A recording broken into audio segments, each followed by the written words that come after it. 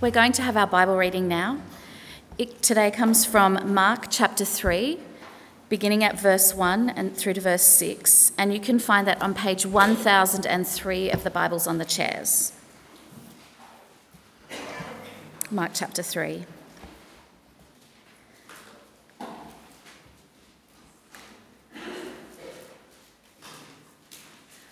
Another time, Jesus went into the synagogue, and a man with a shriveled hand was there. Some of them were looking for a reason to accuse Jesus, so they watched him closely to see if he would heal him on the Sabbath. Jesus said to the man with the shriveled hand, "Stand up in front of everyone." Then Jesus asked them, "Which is lawful on the Sabbath, to do good or to do evil, to save life or to kill?" But they remained silent. He looked around at them in anger and, deeply distressed at their stubborn hearts, said to the man, "Stretch out your hand." He stretched it out, and his hand was completely restored. Then the Pharisees went out and began to plot with the Herodians how they might kill Jesus. This is the word of the Lord. Thanks be to God. Morning. How are you going? Great to be with you. Let's pray together. Psalm 95 says, "Today, if you hear his voice, do not harden your hearts." Lord, we pray this morning that we would not harden our hearts as we hear your voice. May that be true of us. Amen. Amen. Recently, I was reflecting with a friend of mine, and he was reflecting on just the first couple of years of his marriage. And he was saying one of the reasons that marriage can be hard, and any close friendship, relationship for that matter, one of the reasons it can be really hard is because that person, that friend who's in your life constantly, can be like a mirror to you. And that is, they can reflect back to you what you're like. As you compare and contrast your life with them, you see bits about yourself that you don't particularly like necessarily. Things that need changing about you. Have you ever had that experience? Or just me? Okay. This Thursday, most recent example, I was talking to my wife about lots of different things, and it just came up, "Matt, you know that you have a disposition to be judgy." And I thought to myself, yes, I do know that, and I learned that again and again and again. And that's a really hard thing to hear, right? But she was able to reflect that back to me, and it's helpful. I have a mirror in my life. I have many mirrors in my life. I'm sure you do too. It's not always easy. That's kind of what we see in this passage.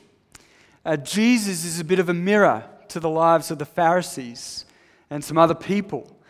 And Mark, the gospel writer, wants to make the point that when Jesus turned up, not everybody liked him because he was a bit of a mirror onto their lives. He was a bit of a mirror onto aspects of their lives. And some of those things they saw in him about themselves as they compared and contrasted their life to him weren't that easy to see, weren't that easy to hear. Jesus reflects back to them something about themselves. What's really interesting as well is it's not just, there's two groups in this passage that see in themselves something about themselves that needs changing in Jesus. There's two different groups. It's not just the religious, that's the Pharisees, the first group of people, right? They're a group of people who they know God's law, they want to keep it more closely than anybody else, and yet Jesus comes along and they find him quite confronting, quite difficult. On the other hand, you have at the end of that passage, it talks about the Herodians that the Pharisees team up with in order to take Jesus down. They're on a completely different end of the spectrum. The Herodians are people, they're Jewish, they're God-fearers, but they enjoy the Roman political power of the day and all the Greek culture that's going to come with that. They're kind of the progressives of the day. They're the people who are a little bit flexible. Everybody can do what they like. And yet Jesus comes along and Jesus challenges them as well, and they don't like him. And Jesus confronts them. He's a bit of a mirror to them and what's going on in their own lives and hearts. And what do we find out about them? I think it's in verse 5. Have a look, chapter 3, verse 5. Jesus looked around at them in anger and deeply distressed at their stubborn hearts. Or you might have a version that says, at their hardness of heart. What we see in this text is that Jesus reveals hard hearts. He can reveal our hard hearts. And so I want to look at that today. I want to look at what it means to have a hard heart. How do you tell if you have a hard heart? Oh, that's going to be fun, isn't it? How do you tell if you have a hard heart? Secondly, what causes a hard heart? And then finally, what's the remedy for a hard heart? Because Jesus exposes in all of us a hardness of heart that needs dealing with.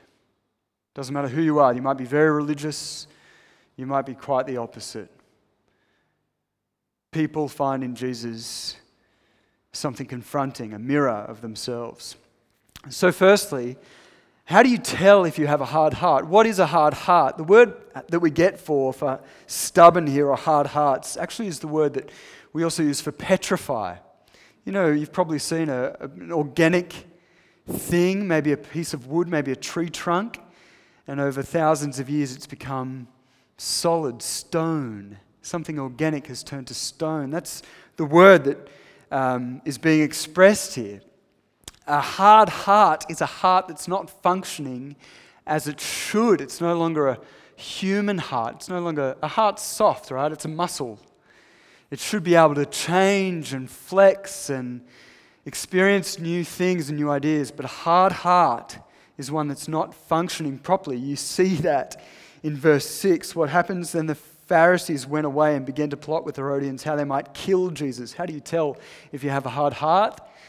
You want to kill someone. It's going to be more nuanced than that. It's okay.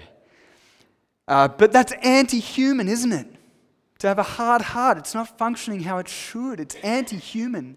And a hard heart will not only cause you to want to kill others, it'll also kill you at the end of the day. It'll destroy the good human nature that is in you.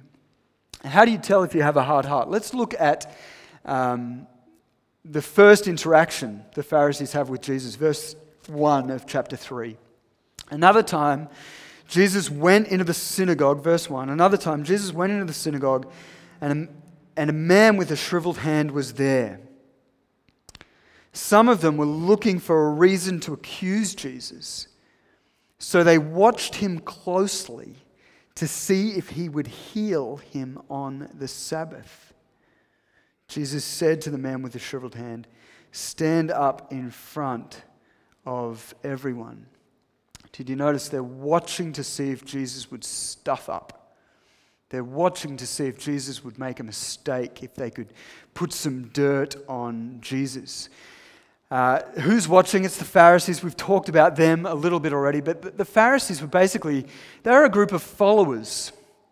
But they followed the scribes, and the scribes were a group of people, they were the experts in the law. They had worked out, by reading the Old Testament and doing all their study, they had worked out what it looked like for an Israelite to live righteously before God. That's what they'd done. And they'd worked it all out, and the Pharisees were a group of people who followed that. And they were known for following it accurately and precisely, for specifically. Actually, the term Pharisee comes from the word to be separate or to be specific. That's what they were known for. They were the experts, and they had a rule for everything. In the Old Testament, of course, there were rules on how to follow God, on how to know how to live a good life. But the Pharisees, the scribes rather, had come up with about 3 for every one of them. So instead of there being a couple of hundred, there were thousands of these rules outside of the Bible in their own little texts. I was reading this morning, as I was thinking about my sermon, on the Sabbath, one of the things that the scribes had prohibited doing on the Sabbath was climbing a tree. I felt for every child in that moment. What do you want to do on your day off? You want to climb a tree. Why? Because they were afraid that a branch might break under their weight. And perhaps if a branch broke and some fruit fell from that branch, it would appear that you might be harvesting fruit to eat. so he couldn't climb a tree. You get a bit of a sense of how particular, how specific they were about obeying and keeping all the rules. And so Jesus comes along and he's a bit of a threat to them. If you've been here the last couple of weeks, you will have seen that Jesus is a bit of a threat to this way of living. Because the Pharisees, they thought they were the ones who knew God's rules best, knew how to live God's way best. And yet Jesus comes along and he teaches as one with authority, not like the scribes. And so the Pharisees are a little bit put out. And also he comes along, the Pharisees are the people who think they're living out God's way the best way. And yet Jesus comes along and he's actually loving thy neighbor. He's seen to be eating with tax collectors and with sinners. So there's a bit of a threat to not just how much they know, but how they're living out their life. And then finally, the Pharisees would walk around with a bit of an air to them because they felt like they should be respected and honored because they're the best at this. Jesus comes along and fame is spreading about him. And so they're feeling a little bit threatened. They're feeling a little bit threatened. And what do we hear? They're watching him closely to see if he would heal on the Sabbath. I don't know about you. Have you ever watched somebody try and do good, or you ever seen someone do good and you want to get them for it? You ever been like that? You see somebody successful in an area of their work and you think, that should be me. They're feeling a little bit threatened. How do you tell if you have a hard heart? I reckon one of the ways, I've actually got a little list of 10. I reckon, I'll share that with you in a moment. I reckon one of the ways is if you see someone doing good in the world and you want to get them for it. You see someone successful, more successful than you perhaps, and you want to take them down. Such is the state of the human heart, isn't it? That we want to get those that are doing good in the world. Notice Jesus hasn't done anything bad. Not yet, not ever. And yet they all want to get him for it. Here's a little list of 10. I've borrowed this from someone, but I think it's really helpful. Do you want to hear it? Are you sure? It might expose you. Number 1, and you can think about the Pharisees in general. If you've read Mark, if you've been here the last couple of weeks. Number 1, you've got a hard heart. You're a little bit like a Pharisee if you like rules. Anyone like rules? Number 2, if you think of yourself as the guardian of right and wrong. Number 3, you're quick to criticize and slow to compliment. Number 4, you see the bad in something and miss a whole lot of the beautiful things in life. Number 5, you wish people were more like you. It's just me. Number 6, you don't eat and drink with people far from God. You don't spend time with people who don't have everything sorted. Number 7, every new reading of the Bible is guilty before being proven innocent. That's interesting, isn't it? Number 8, rules matter more than reality. Number 9, the issue is more important than the person. Number 10, you hold yourself to a higher standard than Jesus. That's a bit dangerous. How do you tell if you have a hard heart? I wonder whether we see it in the Pharisees right there. So what's the cause of a hard heart? What's the cause of a hard heart? How do you get a hard heart? I reckon it's this simple, really. It's when we think we rule our own lives and can get for ourselves what only God can give us. Let me just break those up. When we think we rule our own lives, I think that's when a hard heart in us starts to form. When we think we're the boss, when we think we're the ones in control of our own lives. Have a look at verse 4.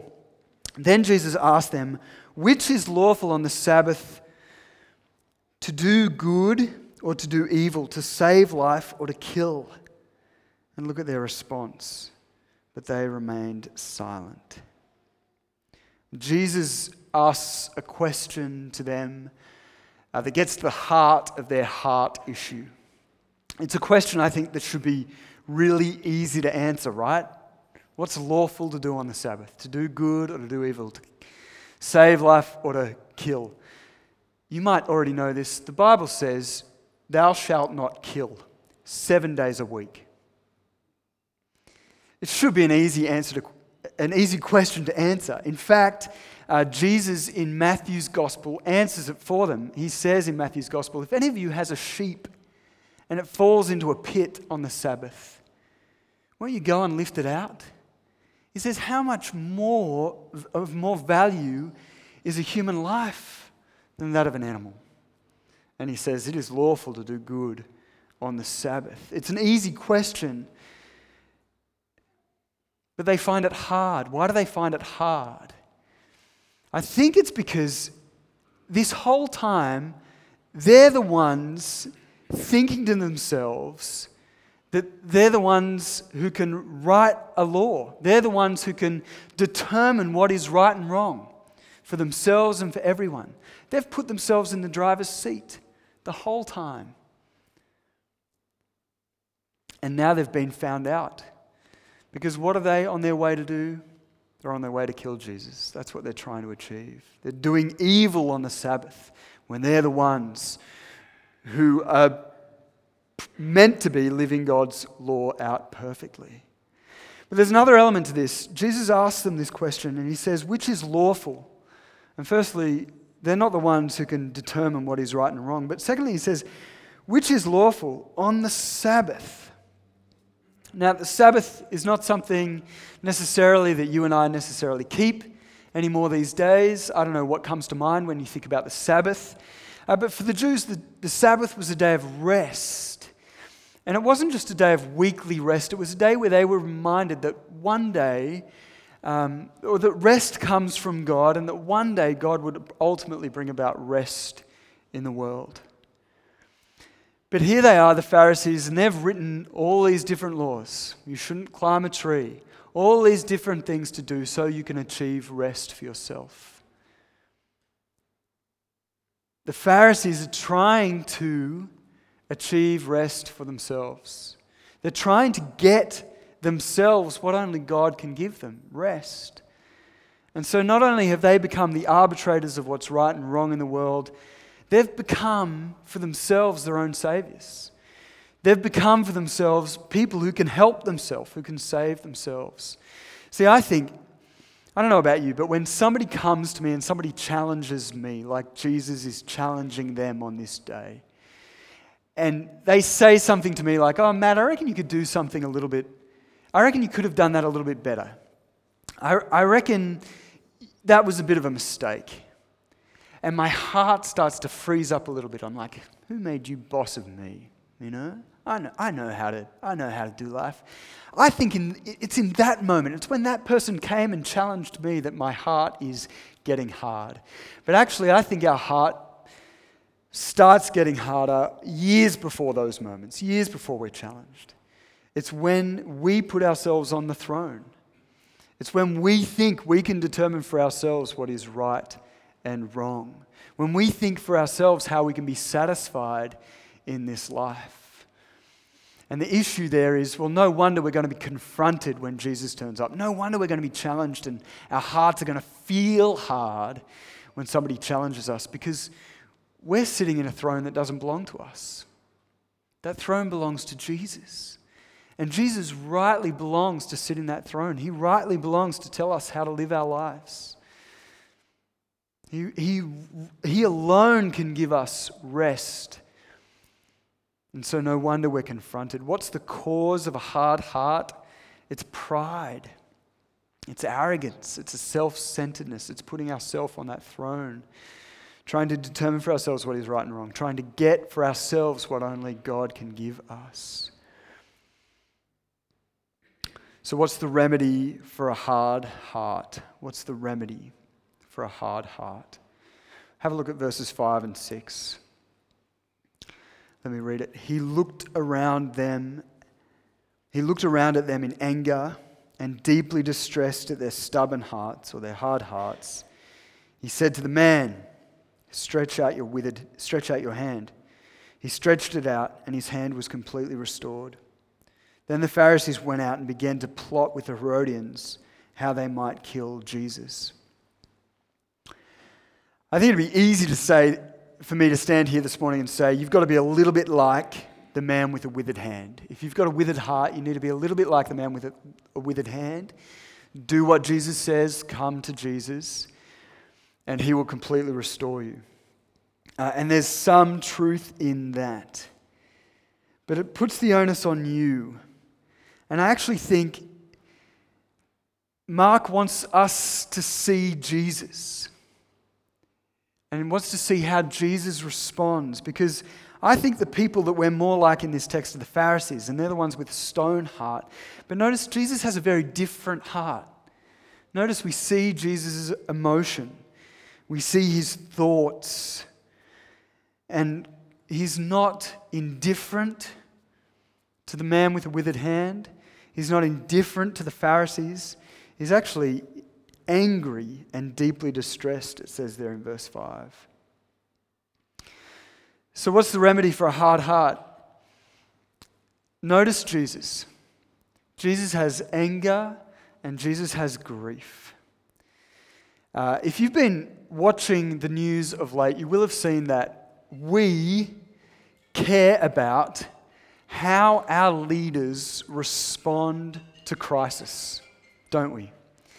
Scott Morrison got in a lot of trouble from a lot of us because on holidays during the bushfires, we thought that wasn't a very good idea.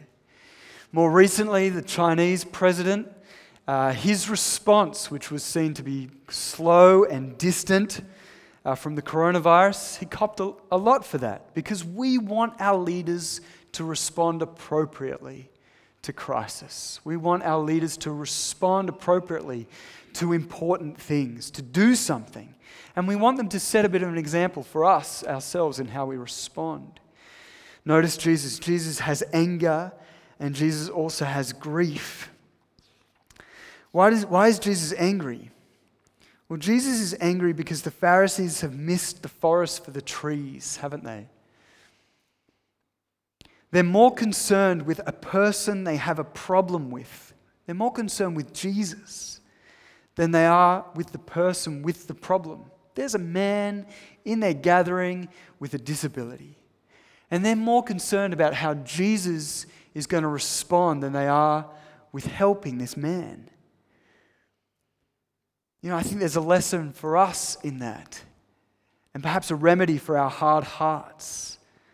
Oh, that our eyes would lift off ourselves and the people that we have problems with to the people with real problems and to the real problems in the world. Maybe then we would begin to have hearts that reflect our Maker, soft hearts, compassionate hearts, hearts that Jesus would be happy with. Jesus is angry at their hard-heartedness, their indifference, their failure to show compassion, to care more about themselves. That's worthy of his righteous anger. But secondly, notice Jesus has grief as well. Jesus is sad when he looks at the Pharisees. He's upset. He has sympathy for them. It grieves him because he knows they're better than that. He knows humans were capable of better. And he's not happy. You know, he doesn't look at the Pharisees and he's not thinking, yippee, here's another opportunity to smite them.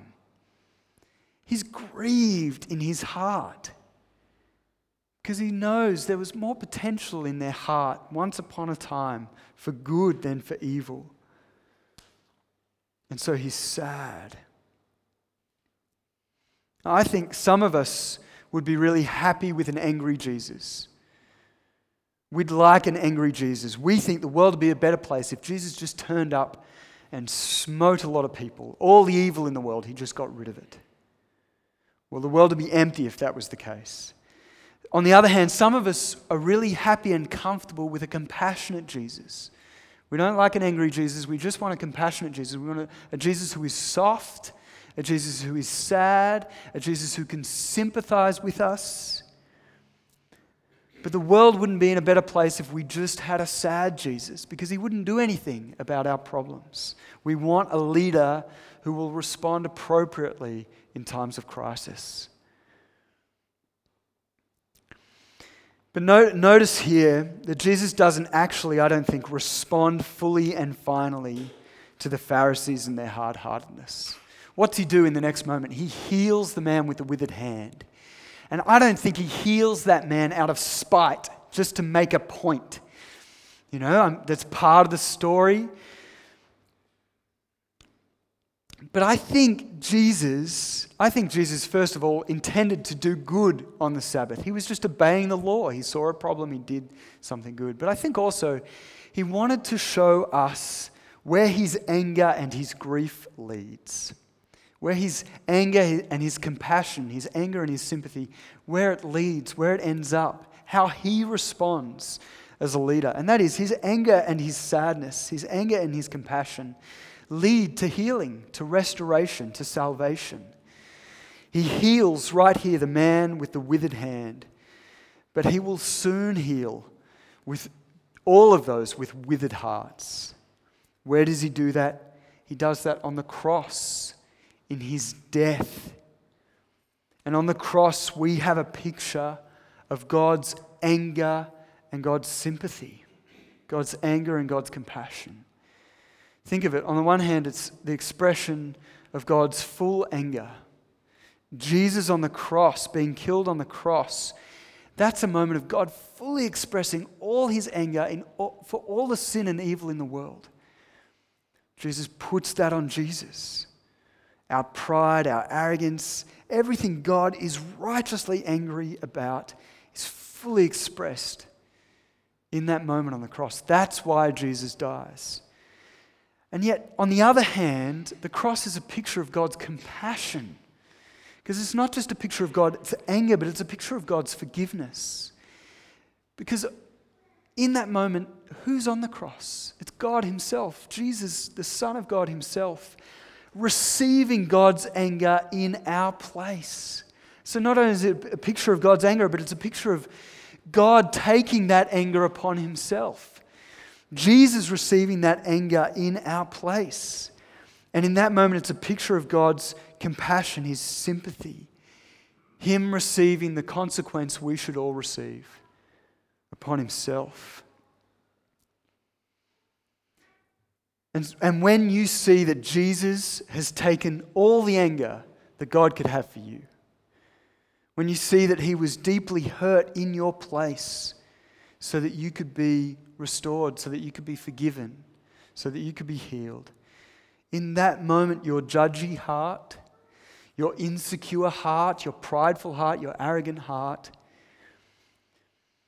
finds some acceptance, it finds some love, it finds some freedom, some peace.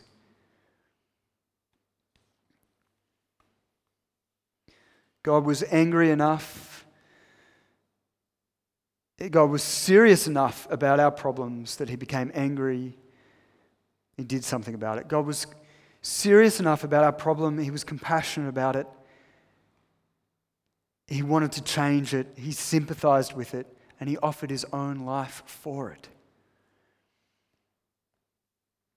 And that is the remedy to our hard hearts. When we look at the cross and we let the cross be the judge of the state of our hearts, and we say, yeah, I get it. I see that Jesus had to die for my sin, for my indifference, for my complacency, for my arrogance. And when I see on there the only hope that I have, the only chance I have at rest. When I see that the cross is God's anger, but it's also God's sympathy and his forgiveness. And when you trust in that, you can be vulnerable.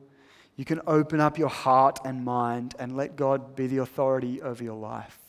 You can let the cross be the mirror on your life, and your heart can become like his. I'm going to pray for us. Let me pray.